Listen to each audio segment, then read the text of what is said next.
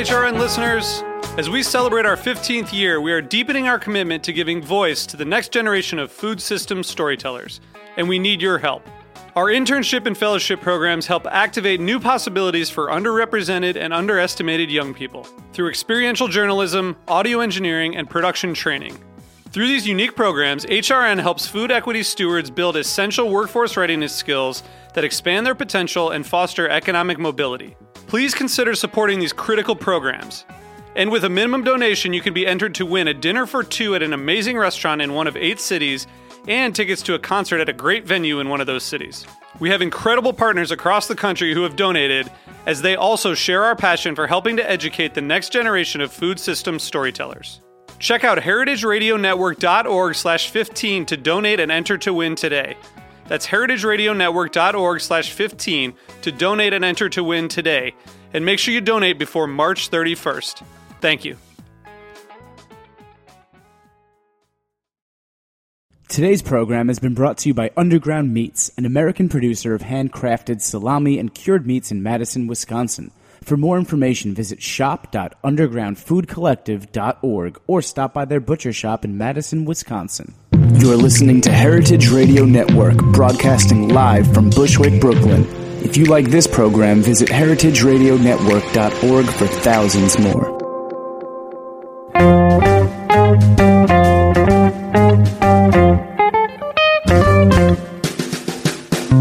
Hello and welcome to Cooking Issues. This is Dave Arnold, your host of Cooking Issues, coming to you live from Roberta's Pizzeria in Bushwick, Brooklyn. As always, Nastasha the Hammer Lopez joining me in the studio. How you doing? Good. Yeah. And Jack and Joe in the engineering booth. How you guys doing? We're doing well. Yeah? Nice. So listen, how much longer do we have to go on the Kickstarter there, on the HACCP Kickstarter, the Underground Collective's... That's a great question. I'll get right back to you. Yeah, let's figure that out. Because remember, what they're trying to do here with this Kickstarter is to create a HACCP plan.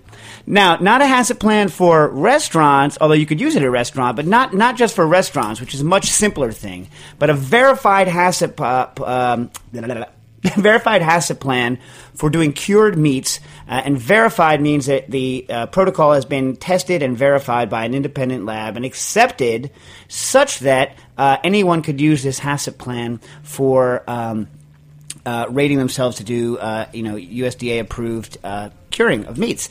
And it's a very expensive process, normally tens of thousands of dollars, and what they're doing is they're going to pay for theirs but then make it available for everyone to use everyone to use, and therefore kind of an open source HACCP plan, which is it's a good idea. Mm-hmm. So either Jack or Joe is going to get back to us with how they're doing. I'm ready. What do you got? It's passed.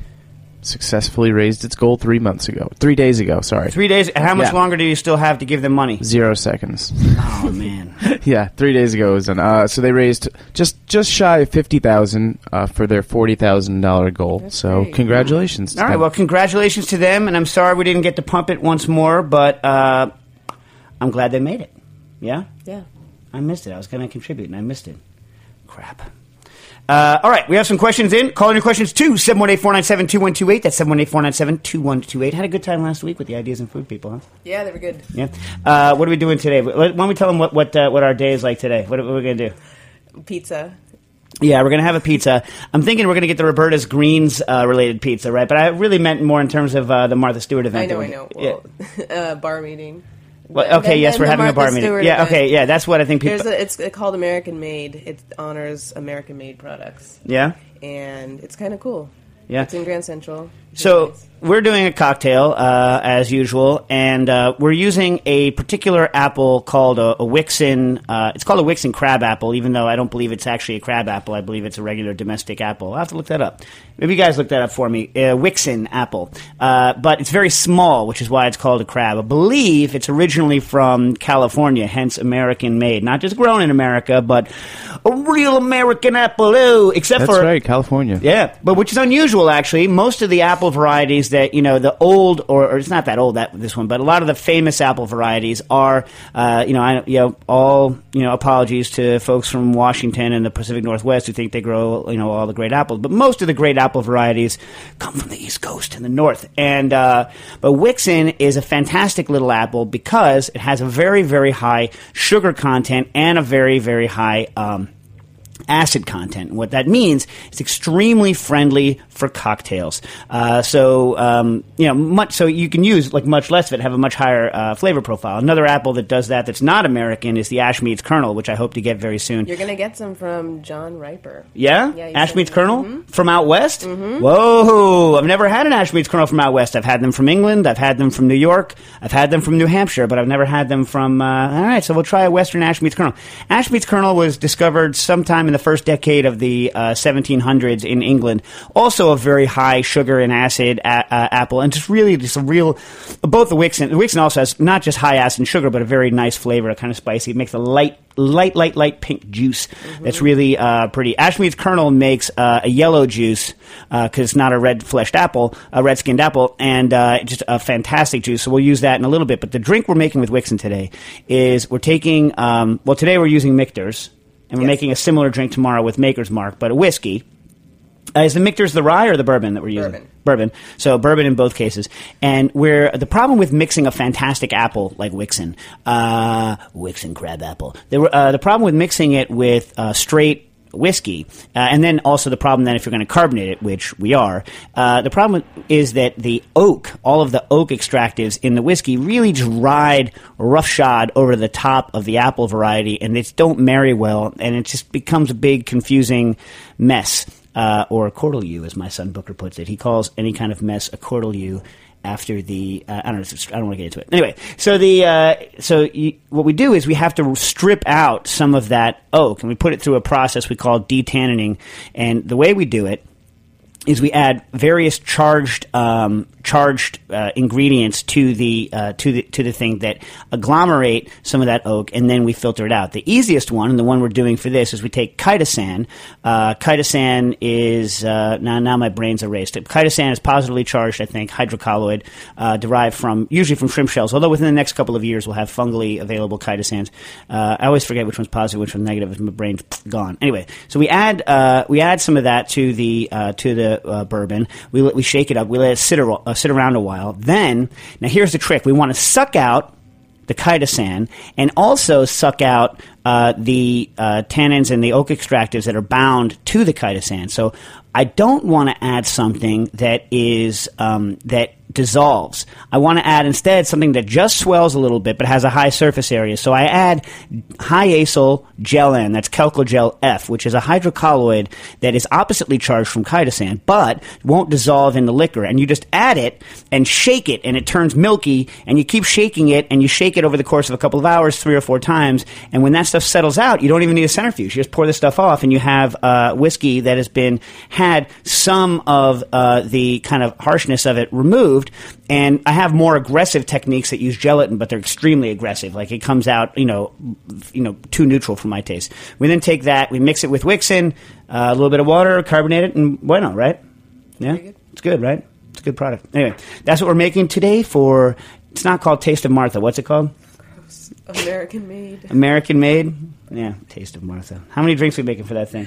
8 bottles worth of Victor's bourbon. So yeah, this is kick. Yeah, what is this? This is the opening party. It's the opening party for there's some sort of festival or awards or some crap, right? It's the awards party. Do we know anyone that's winning awards? No, we don't. It's all like little small mom and pop vendors. We don't know any of those. I feel like we should know all of those. I saw a quilt maker when I was up there. Oh, I don't know. I don't know anything about quilts. Do you know anything about quilts? My mom quilts. Oh, no. Before I hated. Strong. Okay. Got one in from Zach in Pittsburgh. Hey, Zach. How yin's doing?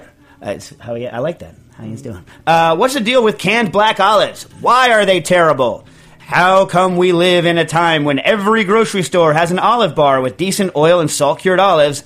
Many restaurants continue to put these black balls of disgusting on their salads. I like how it's just a black ball of disgusting. It's not even an olive, not a black ball of disgusting olive, just a black ball of disgusting. Zach, you're forgetting the sliced discs of disgusting that go on top of the nachos. How do we defeat the canned black olive menace? Thanks, Zach in Pittsburgh. So first of all, literally have never spoken to Nastasia about this olive style, and since she is from California, land of the California style olives. So, what are your thoughts on canned black California I really olives? don't like them, but I had them on pizza on Saturday, so I can eat them. You can eat them, I don't like have you always not liked them? Yes. Yeah, but you like olives, so you're not one of these people that just doesn't like olives. Right. Yes. Yeah, Right. right. Well, for those of you, Do you like them? Okay. Now, listen, don't anyone get angry at me. They're bad product, right? They're not a good product. Okay, let's just put it that way. I don't mind them. You know what I mean? It's like, here's my feeling, and Zach, stick with me here. Don't switch off the radio and run screaming. If you think about them as if they were an olive, then they're horrible. You know what I mean? It's a horrible thing. You know what I mean? Yeah. If all you're thinking about it is kind of like a squidgy, somewhat oily, black texture globule, right? Then I'd say it's better than a lot of the hydrocolloid tricks that people pull. And it's just like a little textural thing. It has like a slight flavor, and so I find them theoretically offensive. Right, and in most applications, I would rather have a real olive, but I don't think that. Well, maybe they are an abomination that should be erased, but I don't mind them somehow. You know what I'm saying? What are they? Are they olives? Yeah. Okay. So let's talk about how they're made. In fact, you can look up. There's a UC Davis put out. I love UC Davis. I freaking love UC Davis. They put out a technical bulletin called Olives, Safe Methods for Home Pickling that you can get a PDF of. There's also an online PDF available called California Olives Processing the Crop that goes through the technical literature on how to make California-style black olives. But should you be a moron enough to want to make California-style black olives with the olives that come off of your tree in your backyard, UC Davis tells you how to do it, which I freaking love, right? They also tell you how to make real olives. So the deal with all olives when they come off the tree is they're very high in a substance called, and I can't pronounce it. Everyone who listens knows that I can't pronounce it a damn thing. Is oleuropein, which is an extremely bitter compound that's in olives that is water soluble. So the trick of all curing techniques, right, is to leach out or get rid of a certain quality of that oleuropein, right, to make the olives palatable. So in a salt-cured olive, traditional old-school salt-cured olive, you just take and pack the olives in salt, moisture leaches out as a result, the moisture carries with it a large amount of the oleuropein, and it drips down in the thing, and then boom, and you have to wait a long time, right? Salt-cured olives. Then you can rinse off the salt and pack them in oil, whatever you want. Brine-cured olives, right? Typically, what you do even before you add the brine, you'll crack the olive so that because the skin is not so easy to penetrate, and then you'll put it in a water solution, and the water will leach out the oleuropein. And so what they'll do is they'll change the water like once a day for depending on how much bitterness you want to extract. You want to leave some of it in. The more you extract, kind of not only bitterness but other flavors are gone, so you lose more flavor as you go, right? Then after you're done with that, you then can put it in a brine solution, a salt solution, and do a straight fermentation of it, make kind of a delicious fermented olive. Or if you're puny, or if you like this, you can just add a vinegar solution to it, and that will prevent further fermentation, and you have more of a pickled olive, right? So those are kind of the things. Now, all of these things take time. And what do the California olive producers not want? To take time. They don't want to take time. So they have this this technology called lye processing. So they're using lye. It's another use of lye in the kitchen.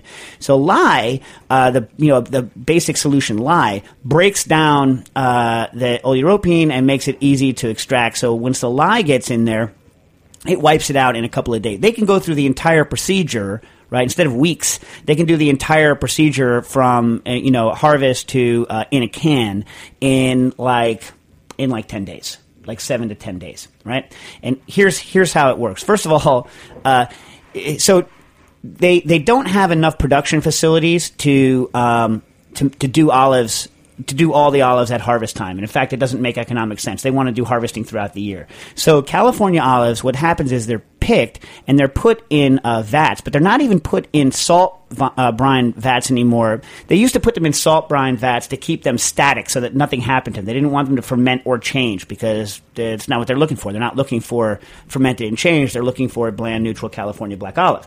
So what they do, and by the way, they're not picked black. They're picked at what's called the green ripe stage, which is ripe, but it's green. It hasn't turned black yet, even though olives will turn black on the tree. Blackish purple. From anthocyanins. It's actually our good buddy anthocyanins are what's doing that. So anywho, so they're green and they're stored in this salt brine. People are like, well, look, people are getting mad at us because we're dumping all this salt into the earth, right? It's bad. So they now literally just store it in giant vats, tons, like 20-ton vats of a mix of lactic acid, acetic acid, which is vinegar, and benzoate and sorbate to keep any sort of yeast or bacteria from growing it. So it's in a preservative brine, not even a brine, a preservative acid bath. And it can stay there for like a freaking year, for a long time. Although apparently, according to the Processing the Crop PDF, premium quality California olives are usually processed before July. Now remember, that's freaking July. So they're sitting in a static bath since, I don't know, when do they harvest? Like November or whatever? Around then? Right? Okay. So you get them out of this brine thing, right? And then they put them, they used to do it as a processing. Now they just have kind of like automatic tanks that can do it, big automatic tanks that can do it. So you dump it in a tank and you flush it with lye, right?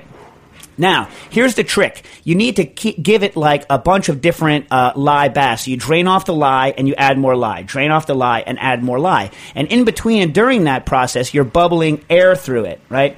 And it's the air added to the olives along with the lye breaks stuff down, right, and makes more of the polyphenolic compounds in the olives available to kind of agglomerate. And you add air, and the oxygen helps them oxidize, and that's what makes the black color of the olive, is the air. So if you were to do a lye treatment with no air, right, then you would not have a black olive. And in fact, the UC Davis document, when you're making, if you should ever want to go home and make the California black olives yourself, what you do is you put the lye in it and then you drain it and let it be exposed to air for a while, then add more lye. So you keep lying it and you cut them open and you look, and as soon as the lye hits the pit, you've leached out enough of the oleoropene. It's much faster than it is. Much faster than any of the other techniques, but it gets rid of almost all of the oleoropene, meaning it has almost no bitterness left, and as a side benefit, leaches out almost all the characteristic flavors of the olive, so you have the tasteless pablum left. Right now it goes through a rinsing procedure to get rid of the lye. And they have accelerated mixing systems with air that blast the stuff out. Now you got rid of the lye with water. They dump all that crap. Then they do a light brine solution, and they have to brine it. They have to get the brine solution, up in increments. Otherwise, the olive will shrivel. And then they can that sucker at a high pressure. Before canning, they add a little bit of, I forget what it is, but it's some sort of iron compound. And the iron compound is there to fix the black color so the black color doesn't fade or change over time. So on the internets, they will falsely say that this ferrous thing is added so that to make the black color, because they're not turning black naturally. That's not true. It's really just a preservative. Not that that's better, but I prefer accuracy to inaccurate statements. And so there you have your California black riped olives. Nice. Let's go to a commercial break.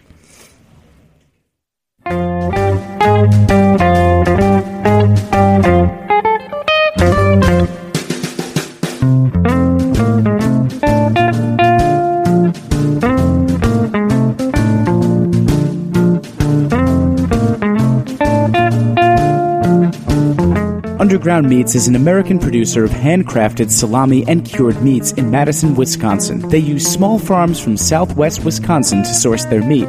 The animals are raised on pasture for their entire lives by farmers who care about animal welfare. While Underground Meats uses European traditions, they also use ingredients from the upper Midwest to try to create new types of salamis, experimenting with both ingredients and techniques. The salamis are made using heritage breeds, mostly red wattles, Tamworths, Berkshires, and mule foots. Try their award-winning cured pork shoulder and goat salami. To learn more and purchase products, visit shop.undergroundfoodcollective.org or stop by their butcher shop in Madison, Wisconsin.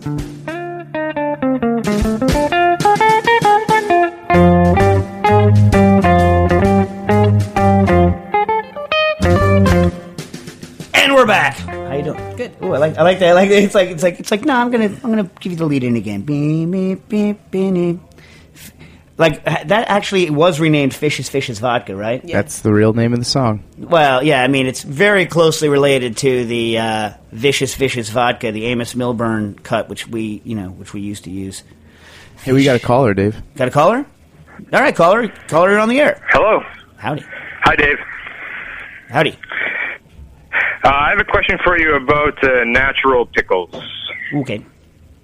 I've done naturally fermented cucumbers with great success, but I just bought a bunch of different vegetables at the farmer's market, and I want to naturally ferment them all. I was wondering if you have any pointers for other kinds of vegetables. What are good vegetables? What vegetables I shouldn't do?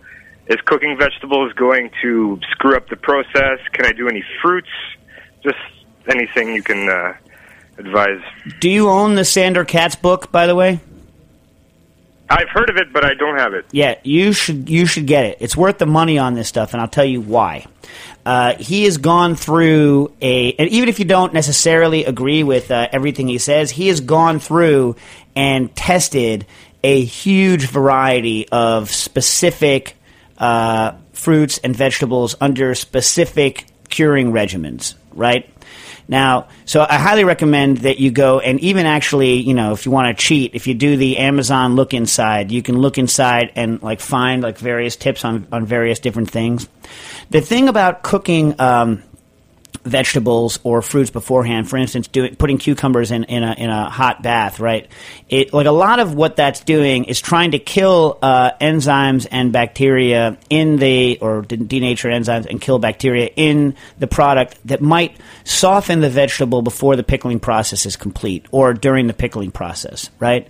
So in cucumbers, that's one of the reasons, that they'll do a quick boil on them to do on the outside. And a lot of vegetables are the same way. But, if you're doing something and you want it to stay extremely crunchy, like raw crunchy on something that's hard, like let's say a carrot, you don't want to do it so long that you have a problem. I don't really know if there's an advantage at all, frankly, to boiling a carrot before you pickle it, because I haven't tried. You know what I'm saying? But this is the kind of thing that Sandor Katz would probably be great on for looking up. The other thing, if you're dealing with something that has a tendency to soften, right, then you can add some sort of positive,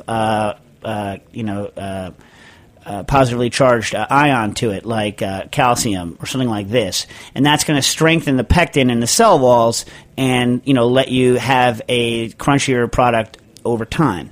What vegetables do you have? I have carrots, Brussels sprouts, beets, onions, and broccoli. Yeah, I mean all that stuff should pickle well. I've only ever done vinegar pickling on onions though. I don't know what a traditionally pickled onion. I'm sure it'd be delicious.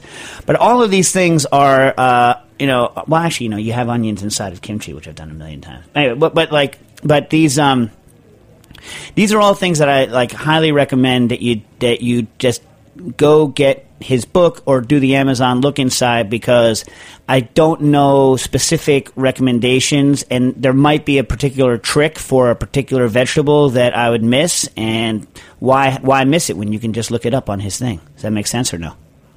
Yes. You mentioned calcium. What kind of calcium would you recommend? That's a good question. So, calcium chloride tastes horrific, but you could use it in small quantities. In fact, they add calcium chloride to canned tomatoes. That's why canned tomatoes don't break down when you cook them the same way that tomatoes break down when you cook them. And they're added usually at a low enough dosage rate that you don't taste it with the rest of the stuff. Although, I have a mental block about adding something that tastes horrific.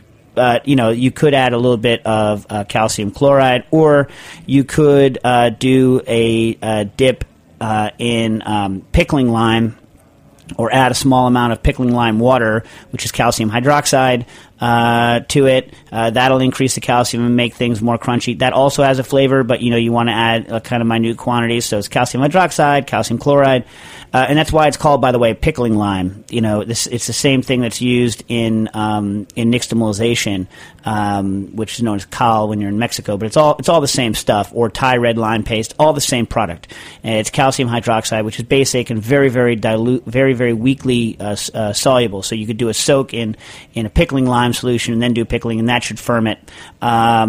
Anything like that, calcium lactate gluconate is the least flavorful or least disgusting of the calciums, but also the hardest to dissolve and the most expensive. Carrots actually have a high amount of calcium, and the modernist cuisine guys told me once that the inside of a carrot, the little pithy part in the middle, extremely high in calcium. So, I don't know if any of this stuff's going to be necessary in something like a carrot, but it might be helpful in broccoli, for instance. Okay. Yeah, but tweet us in at Cooking Issues and let us know how the stuff works out and whether you've figured out any good tips or tricks, because I like to hear these things. I will. Thank you very much. Cool. Thank you. Okay, so we have a question in from Joshua. He goes, "Dear Nastasha, Jack, and Joe, and me, Dave." Nice to be included. Should we answer the question in that order? Well, you can if you know the answer. It starts with Dave. Dave, actually. It did start with Dave. No, but here's the thing: we should answer it in that order. If any of you guys know the answer to this, I don't know. I'll give you some sort of prize. We'll jump in. Yeah, I was recently at Booker and Dax during my first trip to New York. It was nothing short of incredible. Welcome to New York. Come back again. We like tourists to come to New York. That's how we make our money in New York. What do you think this is? Tell me about your tourist lane. Whoa, back in the day, here's the thing. I used to live in Times Square, right outside Times Square in the Garment District. Stas, you live really close to it now, right? Mm-hmm. And this is not, I don't think this is my idea. I think this goes back to an old, New York Times Magazine thing from decades ago. But the concept is that you have a tourist lane where you're allowed to kind of stop. Pivot, yeah. Take pictures. Do whatever it is that you do when you're in the city for the first time, and then a kind of a commuter's walking lane where if you slow down at all, or if you swerve or move in any way other than to get out of the 360, then you get shouldered instantly. So you're like viciously shouldered, and you're not upset about it because, babe, it's my bad. I was in the commuting lane and I got viciously shouldered. Kind of like bikers do on the Brooklyn Bridge. Brooklyn Bridge, anyone's a biker out there and you bike on the Brooklyn Bridge, you're a freak show. You just like confrontation, and you just hate mellow times, because that's what it would be like. It would be like that. If you put a commuter walking lane into Times Square, you would have the same situation with angry people that you have on the Brooklyn Bridge. And by the way, maybe it wasn't the tourist lane that was the idea, but in the New York Times, they basically said that we should have these zones where people who live in Manhattan aren't allowed to go, and Times Square would be one of them. And we're just not allowed in there because we just get angry, and that's our freaking problem. Like, that is not built for us. That's not for us. Businesses in Times Square, though. Yeah, but they're not for us. You know what I'm saying? It's like a Manhattan person is not allowed to get angry at tourists in Times Square. That's unreasonable. Like, it is there for them. You are just a chump who happened to plan his commute through one of the busiest tourist places in the world. You're bad. Your fault. Anyway, that had nothing to do with cooking. Here we go. I was recently at Booker and Dax, my first trip to New York. It was nothing short of incredible. The ham and pork buns were both outstanding, but the drinks were out of this world. Well, thank you, Joshua. I appreciate it. I would consider buying a centrifuge just to make the gin and juice again. You can make it without a centrifuge using agar clarification. Anyway, while there, I tried some orange juice with a lime juice acid profile. I have done a literature search and can't find any standard acid amounts in citrus varieties except for citric acid. Any help or a recipe would be great. Also, I used to live in England, and I love the English-style bacon rashers that are in full English breakfast. Do you know what cut specifically is used and where I might source it? The only butchers near me just repackage what they are sent, therefore no custom cuts. And if there is anything special about the cure, thank you for all of your help, Joshua. Okay. So, Jack and Joe, you want to try and hit that guy? I got nothing, Joe. I'm going to take a stab at the bacon one and just say it's a thickness thing. It's just pork belly. Okay, well, I have to admit, Stas, you got anything on this? No. I have to admit, I locked in so much on the first part of your question that I forgot to even look into the second part of your question, which is horrible. However, I will say this, and I like that stuff. Bacon, only in the U.S. Does bacon really mean just the belly cut of the pig? And in fact, you used to in England have the whole side of the pig, the flitch, would be done cured in the manner of bacon. And I presume that they do pump styles, but also dry styles. And like one of the famous one you look up is Wiltshire cut or Wiltshire style bacon, because that's one of the famous cures. I have the actual old techniques in a book by a guy named Nichols called Bacons and Ham, and I did a short review of Bacons and Ham on Cooking Issues. The book's from 1917. It has a picture of the author Nichols dressed as a flitch of, I love the word flitch of bacon, as a flitch of Wiltshire bacon, and it's got a fold-out pig with all the parts in it. And if you remind me, if you send in a tweet next week, I will specifically look up how to do the Wiltshire style, or maybe Jack and Joe can look it up. Like, that's the classic English bacon style, the Wiltshire I remember style. that book you have. Oh, that's an amazing book. You copied it. It's on the blog. Part of it's on the blog. The last time I checked, which was 3 years ago, Google hadn't uploaded it. But maybe you guys can see if they have uploaded Bacons and Hams, because it's one of the all-time great books. The guy has a real sense of humor about bacon, you know what I mean? And he was a producer, and just an awesome guy. Anyways, so as to your first question, so you say you can only find citric acid, and the reason is that most fruit juices are specified in terms of the titratable acidity as expressed as grams of citric acid per 100 milliliters of product. That's how it's done, right? And so it's expressed as an acidity percentage of citric acid, and luckily, or not luckily, coincidentally, the majority of acid in orange juice is in fact citric acid, and it's usually somewhere in the range of 0.8 to 1%, in that range, 0.8 to 1% acid for a standard acidic orange juice that you have lying around. So I use 0.8. Now, what that means is that there are 8 grams of citric acid in a liter of orange juice, or there are 0.8 grams or close to a gram of citric acid in 100 milliliters of orange juice. Now, lime juice, right?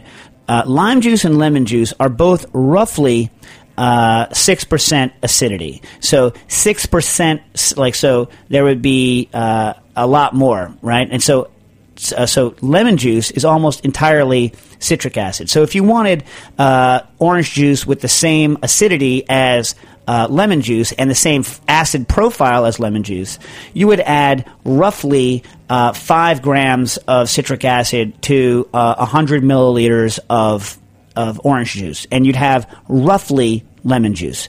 If you wanted to do lime juice has a different acid profile. It's also roughly 6%, but it's 2 parts of citric to 1 part malic. So to make lime juice acid out of water, you would take 4 grams of 4 grams of citric acid and 2 grams of malic acid, and also a pinch of succinic acid, which is the real thing that makes it taste like quality lime juice. But that's just a secret between all of us. Anyway, succinic acid, very difficult to get. The other two you can just get at homebrew shops or wine supplies. So you add that and you get it. So when you're trying to take orange juice up to lime juice acidity, assume that your 100 milliliters of orange juice already has in it 1 gram of citric acid. So you need to add another 3 grams of citric acid. Is that right? 3, 4, yeah. Add 3 grams of citric acid more, and then 2 grams of malic. Let it dissolve, and whammo, you have orange juice with the acid profile of lime. Yeah? Nice. Yeah. And you needn't worry, by the way, and I'll go more into this if you buy, in a year's time when my cocktail book comes out, if you buy it, I'll go into excruciating detail about why it's useless to use pH meters to measure the acidity of juices, and that really the measurement that you want to use, the only thing that's important is the titratable acidity as expressed in grams of citric acid per 100 mils.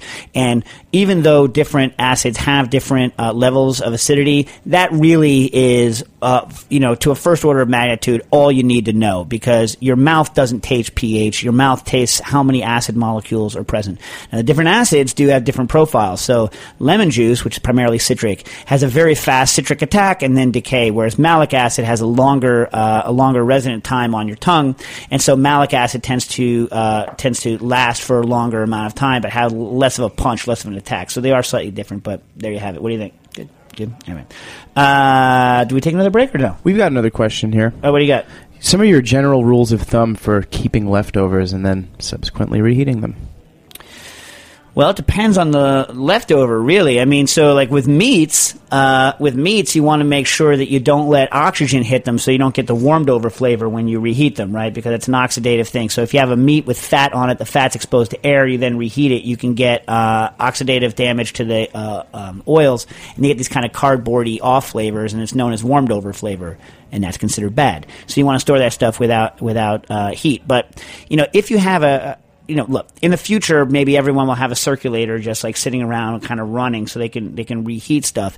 In general, I think an unfortunate thing that happens is we tend to, at home, I tend to store everything in quart containers, right? So you'll make a stew, you'll make a soup, you'll make whatever, you'll pack it into a quart container, and you'll put it in your fridge, or I don't know, if you don't have quart containers, you pack it into, and those are relatively difficult to reheat because they're thick. So let's say you were to make a stew or some sort of whatever you want, and pack it in, and then you try to reheat that, well, it doesn't really work. And then you break it out, you put it in a pan, and the stuff in the bottom of the pan starts to scorch, right? You've had this happen, right, Stas?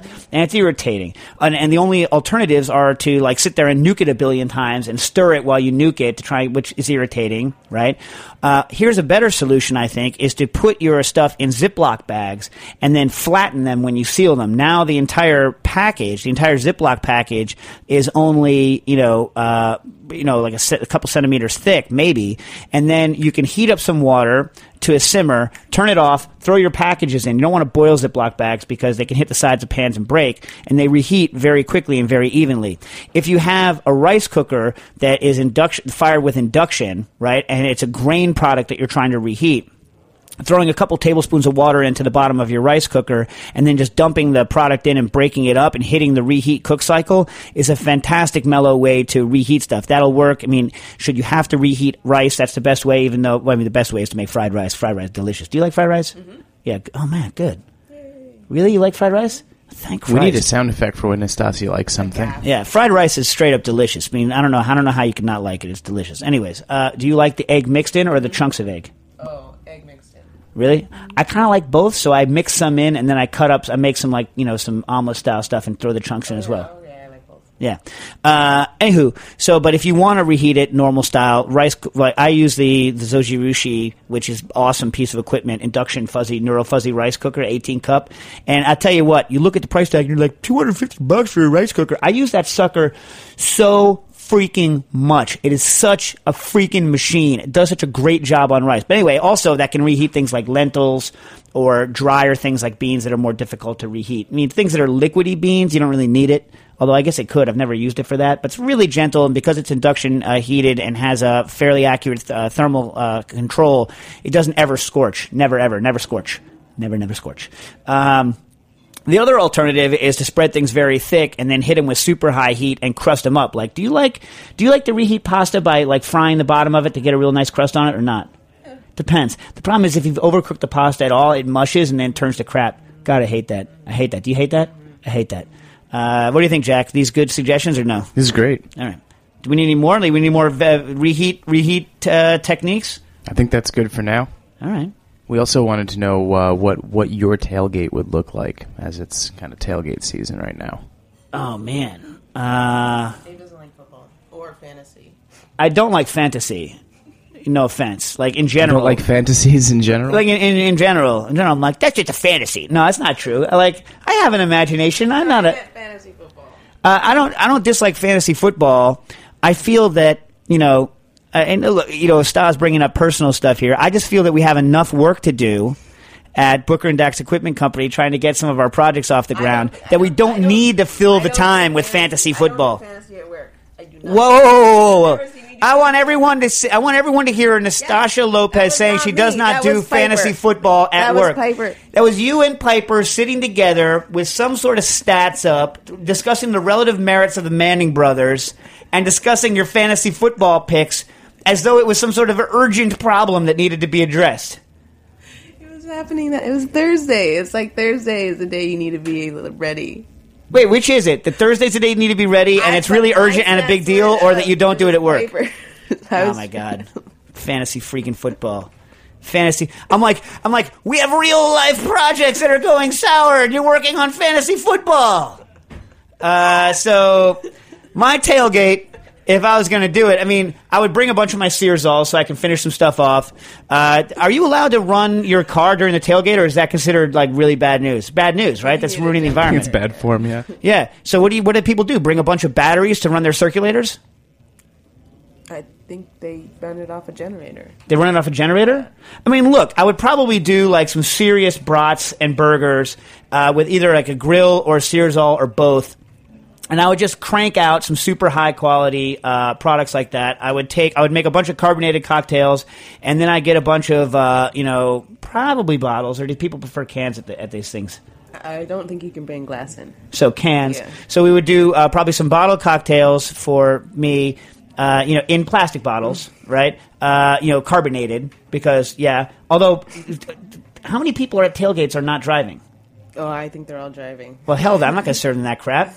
Well, I think there's some that don't drive. Then they just come with the crew. All right. Well, for the people that can't drink, here's something. If you want beer and you can't drink, I do this hops tincture right now that you can add to seltzer water, and it gives kind of a beery feeling to it, but it's a much higher quality product than, I just feel bad buying O'Doul's. It just seems weird, right? But anyway, I would probably do a salt and ice chilled beer section where I get it really accurate, and I get it just down to the freezing point of the beer. Just there. You know what I mean? Just right. You Super should cold. come to our tailgate on December 8th. Yeah, that probably won't happen. But listen, Wow. So the trick is American. I don't want to hear anything from a beer aficionados saying, well, beer isn't supposed to be cold. American beer is supposed to be cold. It has no flavor, so it's supposed to be it has flavor, but it's supposed to be cold, right? Ice cold. Ice freaking cold. And actually, ice is only about 0. You want that thing slightly more than ice cold. So a little salt and ice in there. So that's how I would probably rock out the tailgate. What do you think? That sounds good. Yeah, people would come to that, right? Yeah. Burgers, brats. Dave, you might hate fantasy football like Nastasia hates vegans. No, because I don't have anything against it when it doesn't intrude on work. I mean, it's not like vegans knock on my window and say, hey, can you stop working so that we can talk about vegetables? It doesn't happen. All right. We got a caller. Caller, you're on the air. Hey, Dave, it's Nathan from Richmond. Hey, how you doing? Good, man. I had a question about cooking meat from frozen. Okay. I wanted to know what's happening when you're cooking meat from frozen, and is it ever negative quality thing, like if you were cooking braised, for instance, like pork cheeks or maybe a pig's head braised, would that be a good thing or acceptable, or would you get a really mushy product? All right, well, I've never done a side-by-side. I have cooked from frozen on occasions, on more than several occasions. I've never done a side-by-side. Now, there are people, of course, who always sear frozen, like they freeze the product and then sear it. Right. And there's some people, like the Modernist Cuisine recommendations, where they just par freeze the outside with liquid nitrogen, or not hard freeze, but only on the surface with liquid nitrogen, then do their sear. And the theory there being that you're not going to overcook the interior of the meat, right? Right. The results are actually slightly different. In fact, Ideas in Food now has a big frozen sear thing that they do, and I don't know if they cook direct from frozen or not. I think they do, but yeah. There might be a difference in what happens when you're cooking on a slow cook. You're talking in a bag slow, right? Yes. Yeah. Okay. Because you can't really do it traditionally at traditional temperatures because you'll overcook before you thaw. You know what I'm saying? So you can't do it that way. Right. Absolutely. But if we're talking low temp. Good. So we're talking low temp.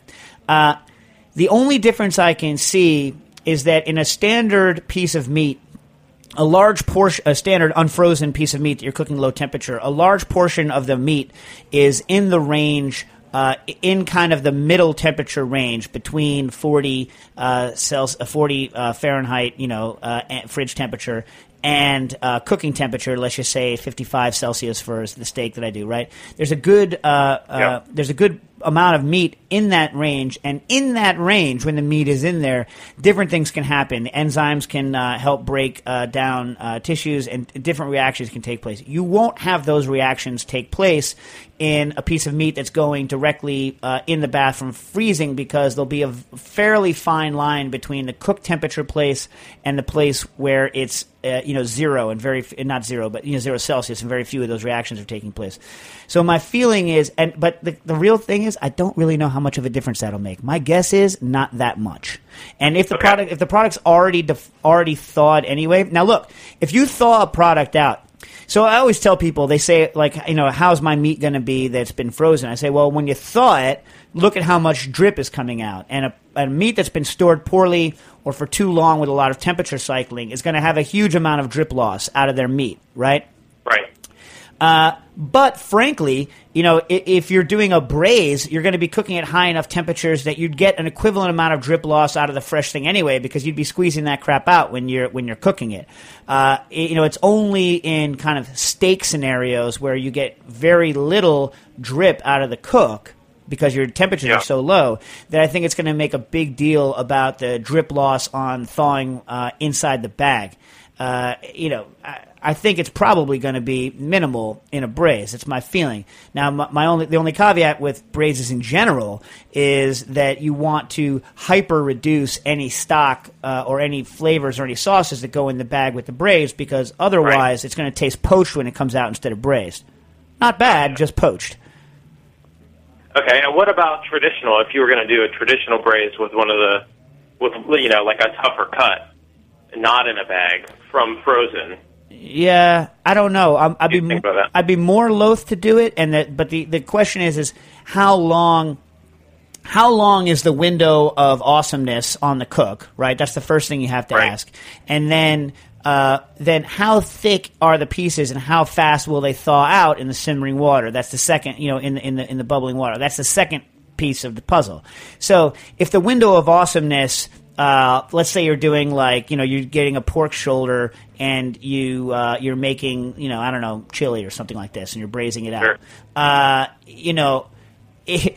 I wouldn't do a whole pork shoulder that way. That's crazy. Now, if the pieces had already been cut down, such that they're only centimeter or 2 centimeters thick, like I normally do when I'm going to pressure cook, and then you sear them off to get a little crust to have a foam to reduce anyway, right? That's pre-thawing them a little bit, and then you throw them in. Well, we all know that you have quite a bit of time from the time it first becomes tender till the time it's crap for that to be done, and they'll probably thaw out pretty quickly, so probably not a big deal. You know what I'm saying?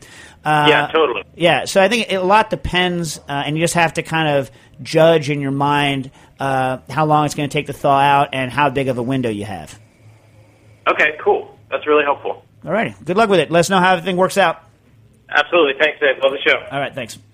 Okay, so we have 2 more quick ones to try to get in. We have from Parker Cook, who is at Gun Pistol Man. I wonder whether he knows Byron Ferguson. Yeah. No, not Byron Ferguson. Who's the other? No, Bob Munden. The fastest. He just died like a couple of years ago. The fastest draw in the world. Guy freaking incredible. Died of a heart attack in his car when he was driving. Rough. You wouldn't think that the fastest draw to ever have lived, the world's fastest gun, just in a car, heart attack. Yeah. You know what I mean? Yeah, it sucks. Sucks, right? Yeah. I don't know. Maybe, I don't know. That has nothing to do with anything. Okay. He says, at Cookie Issues, what are your guys' guilty pleasures? I love making homemade sous vide burgers, but on occasion, love a burger from McDonald's. What do you think? What do you got? Give me some guilty pleasures. I think economy candy. Just total binge. Oh, Nastasia is a candy fiend. But she also has some weird hates. You hate... what flavor of gummy bear do you hate? What color, I should say? All except white. You only love white? I can eat red and green. But you buy sacks of them just for the whites? Yeah, Piper gives me all the whites. Wait, so I've seen you and Piper plow through sacks and sacks of gummy bears. I know. and it's only for the whites. Sometimes the reds And greens. and greens. Strange. So What's yours? mine. Well, first of all, for many years, I had not been to McDonald's, like 2 decades almost, decade and a half. And then I swear to God, once I have kids and I bought a car, and you're rocketing down I-95, or trying to, you're actually stopped in bumper-to-bumper traffic on I-95, like one of the worst roads. It wasn't like that, 20 years ago when I used to drive it every day. Now it's like just freaking the worst traffic mess in the world. So you're there, and your kids are freaking hungry, and you don't want to get off and find something real, and so the McDonald's is there. So I have to admit, I've gone to it a couple times recently, and you know what I've always loved at McDonald's? Is the fake milkshakes. Those fake shakes are freaking delicious. I always feel bad after I drink them, like they make me feel kind of wrong. Not guilty, but wrong. But I love them. I love the texture. They're so... I don't even know how they make those damn things. They're made with milk. I know they're actually milk, but for my whole life I've called them fake shakes. Vanilla, not the chocolate. Chocolate weak. Vanilla, good. And, or vanillin. The vanillin fake shake from McDonald's. Do you like those things? I haven't had one in a very long time. What about you guys? You guys in the booth like the McDonald's fake shake? I like the McDonald's milkshake, but I heard a rumor, and this actually might be something to look into for next week, that the McFlurry at McDonald's is completely vegan if you get it with Oreos, because there's no real milk in it. I do not know that. I will look it up. It's a rumor I've heard. I don't know. Could be completely false. Yeah, I mean, I will look it up. I know for a fact that the fake shake has milk in it because they used to put the real symbol on it, the milk symbol, the real symbol. Oh, okay. But I don't know about this McFlurry. Isn't Flurry owned by So doesn't someone else own Flurry? Well, no. There's the Blizzard, which is Dairy Queen. Hardy. Oh no, Dairy Queen. Yeah. Yeah, Blizzard, Dairy Queen. Okay, so listen. So here's the real trick, Parker. Like, I don't believe in feeling guilty about what you eat. And this is, I think, the primary thing. I don't allow anyone to say the word, to use the words junk food in my house. And the reason is, I think that thinking about food as something you do to make yourself guilty or not guilty, or as a reward for being able to do something that you perceive as bad, is fundamentally unhealthy way that we look at eating here in this country. I think that, there is food that I don't allow my kids to eat all the time. There's foods that I don't buy because they're low quality, like Lunchables. I don't know who the hell does the marketing on Lunchables, right? But my kids ask for Lunchables all the time. And Booker, my oldest son, he has some specific issues, but we're going through the supermarket. He's like, Daddy, why won't you buy the Lunchables? Is it because they're low quality? I'm like, shh. He does the same thing, like they have some low quality meats at my local kind of supermarket, and so like, why don't you buy the beef here, Daddy? Is it because it's low quality? I'm like, shh. So I think that there's foods that are kind of low quality. They still have nutrients and they can still be eaten, and I don't buy those. But I don't believe in any category of food being junk. Just ones that you should probably eat more of and ones you should eat less of. But I think, we as a nation would do better to think about to not think of food that way, right? Mm-hmm. What do you think, Stas? I mean, I feel bad when I eat a ton of candy. Yeah, because you're eating a ton of candy. Yeah. You know what I mean?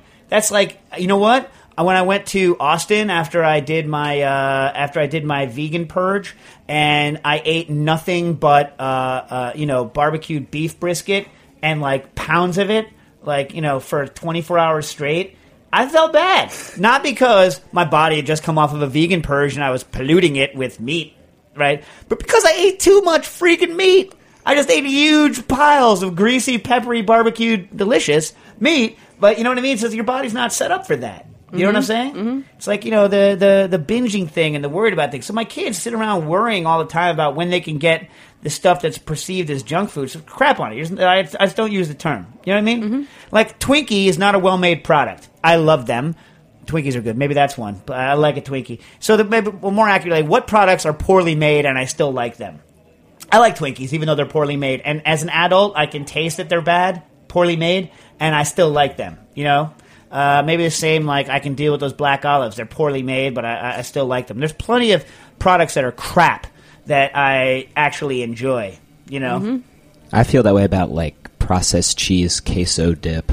That stuff is awesome. Queso is freaking awesome. Anyone that doesn't like queso has issues. That stuff's straight up delicious. On a chip, come on. That stuff's delicious. I like. Do you make your own? Do you buy Rotel?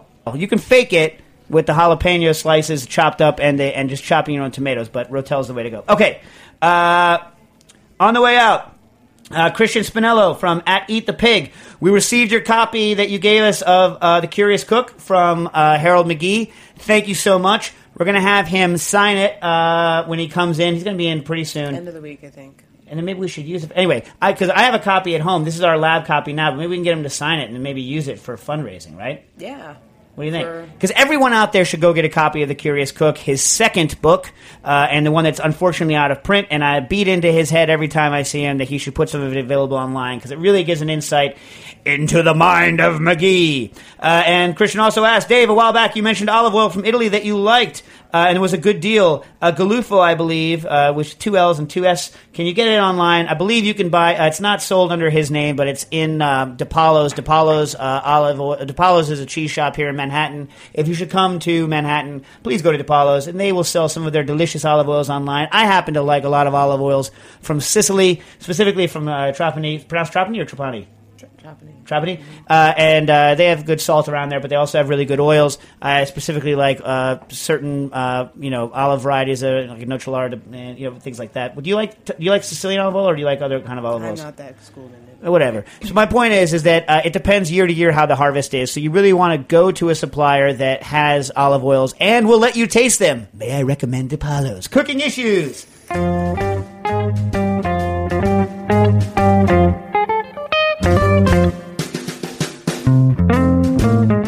Thanks for listening to this program on heritageradionetwork.org. You can find all of our archived programs on our website or as podcasts in the iTunes Store by searching Heritage Radio Network. You can like us on Facebook and follow us on Twitter at @heritage_radio. You can email us questions at any time at info@heritageradionetwork.org. Heritage Radio Network is a non-profit organization. To donate and become a member, visit our website today. Thanks for listening.